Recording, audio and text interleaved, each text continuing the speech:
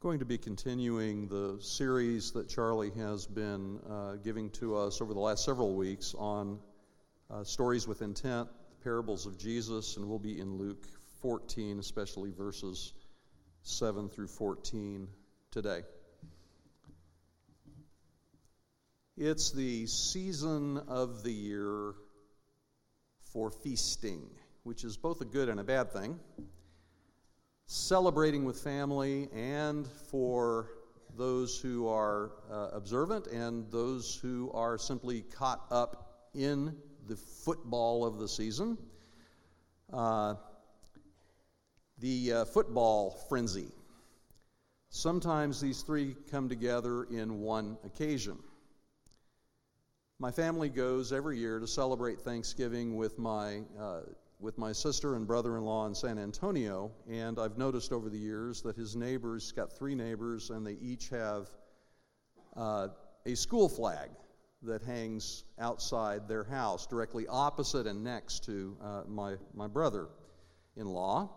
UT flag, an A&M flag, and an OU flag. I asked one of them how they all get along, because I couldn't help but notice this one Thanksgiving I was there. And he laughed and he said, well, it gets very interesting on game day, especially during Thanksgiving. Occasions for celebrating can often become occasions for divisions and circling the wagons and self-seeking. Let me draw your attention to another image of feasting and division. In Leonardo da Vinci's Last Supper painting, one of the great paintings in history, Jesus is flanked by his disciples, as you can see in the image behind me. As he imparts to them the final Passover meal, the 12 are shown with a variety of emotions, poses, and gestures in response to some declaration Jesus has made. There are some who are close to him, others are further away from Jesus and engaging in conversation. Judas is a dark figure in this painting, and he leans away from Jesus. But he reaches forward for the sop, as Jesus also does.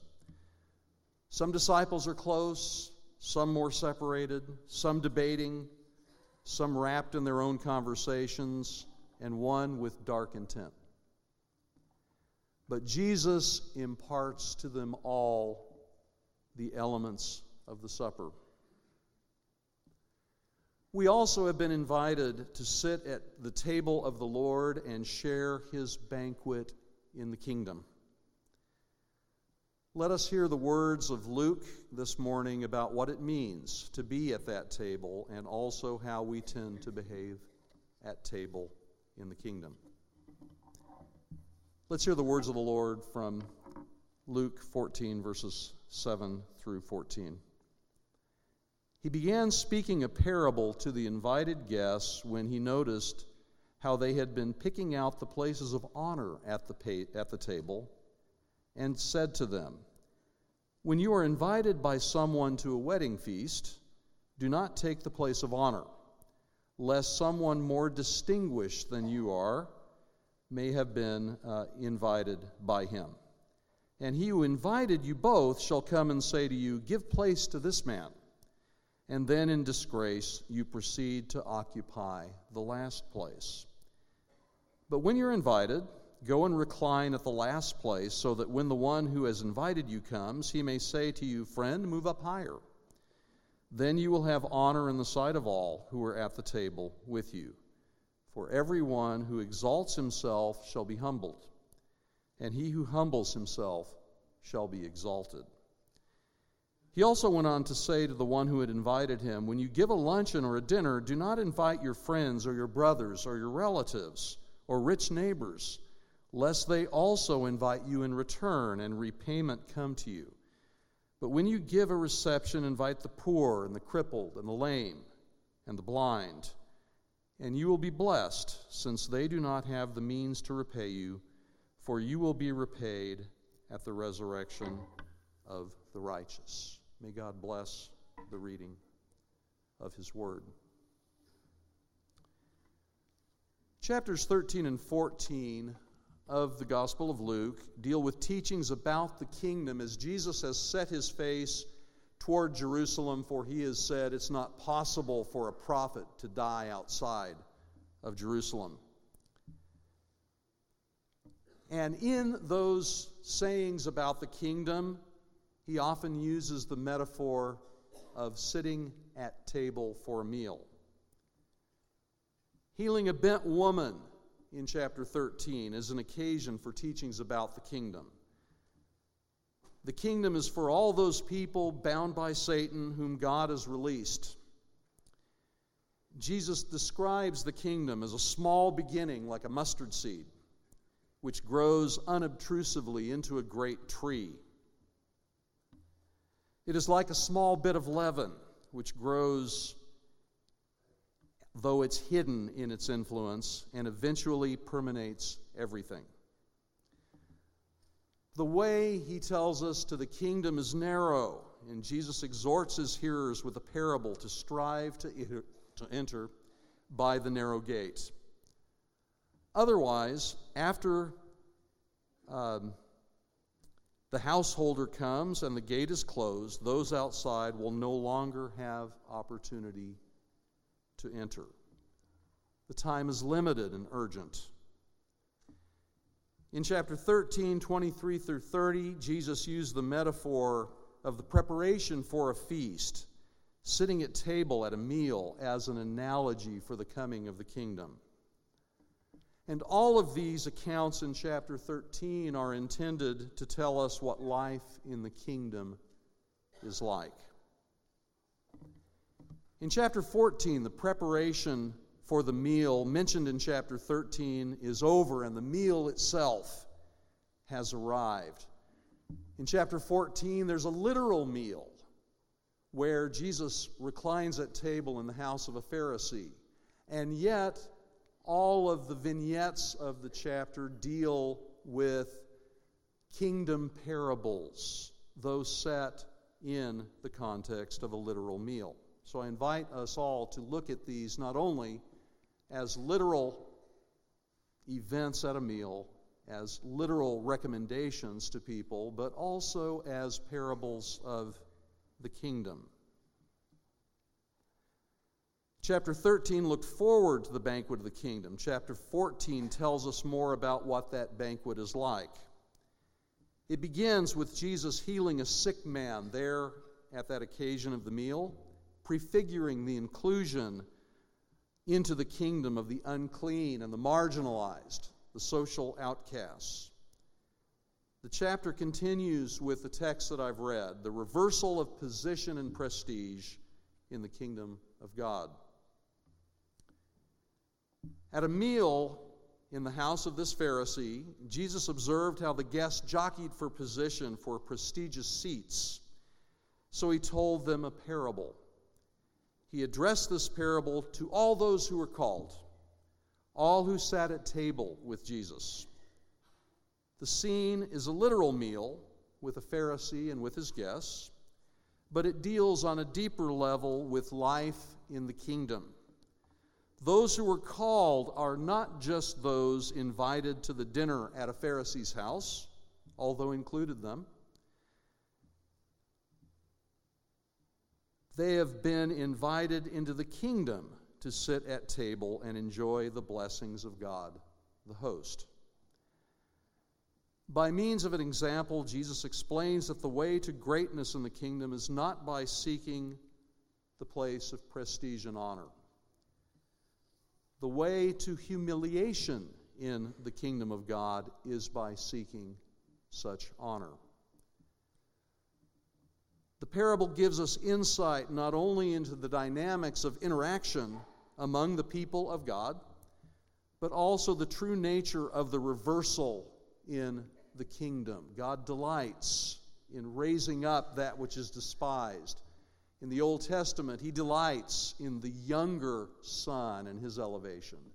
He delights in that which is outcast and raising it to glory. He who humbles himself will be exalted. This passage does not deal with some who are at the table in the kingdom and some who are not. All those invited to the table of Christ, the Pharisee, disciples, the maimed, the blind in the parables that follow, are all part of those called by God who are enjoying the blessings of the host.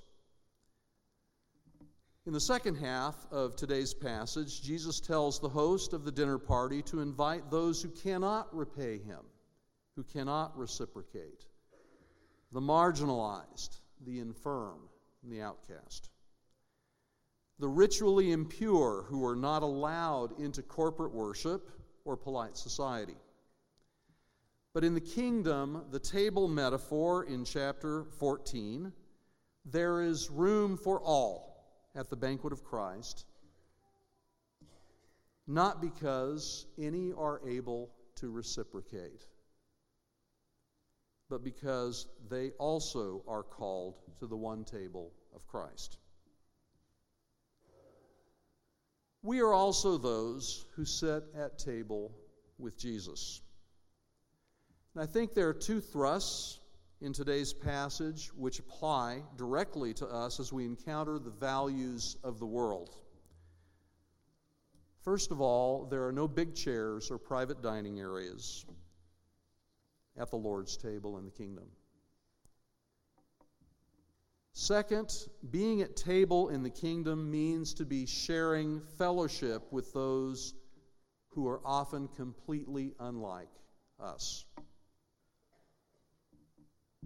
No big chairs at the Lord's table.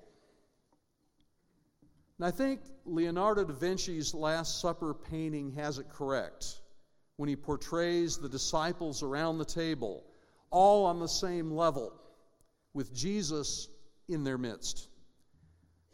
Sometimes it violates our sense of fair play that all of us are beggars who come to the banquet of Christ. We think sometimes maybe there ought to be some sort of payoff, some method of distinguishing those that are, truly outstanding in the kingdom, some meritocracy of the kingdom. Or else, why do we work so hard? Why try so hard if we're all on the same level and treated equally? Sometimes we're the elder brother in the parable of the prodigal son, or the Pharisee in Luke 14. And we need to hear Jesus' words that the kingdom is the reverse of our expectations.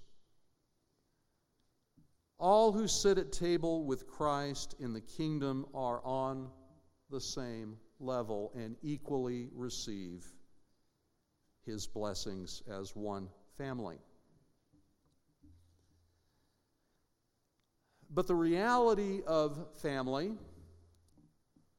even the church family, is that it is often easier to be with our friends, our relations, with those who are like us, with those who think like we do, with those who look like we do. And I share that. It is, in fact, easier than to be with those who are different, with those who make us uncomfortable or cannot provide anything at all for us. But what does Jesus' invitation to fellowship at table in the kingdom actually look like? It means that each Sunday we pass the bread, the one loaf, to those who may be completely different from us in terms of politics, in terms of preferences, in terms of football. It means that we, though perhaps educated, but too often ignorant in the school of Christ, that we give honor and respect to those who are unlettered. It means that the wealthy must count the poor as wealthy in the kingdom and themselves as beggars in the kingdom. It means the old must not despise the young for their youth, nor the youth despise the old because of their age. For we are equally children of God. It means that those who speak a different language or have a different culture from ours all speak the same language in Christ and are all part of the same family of Christ. It means that at table in the kingdom is the one place where our differences are set aside and we take together the bread of unity because of the one body of Christ. Let us remember that all of us are beggars at the one table of Christ. In the arithmetic of heaven, it is only those who subtract themselves who can be added to the seats at the banquet. In just a moment, we're going to be taking of the Lord's Supper together.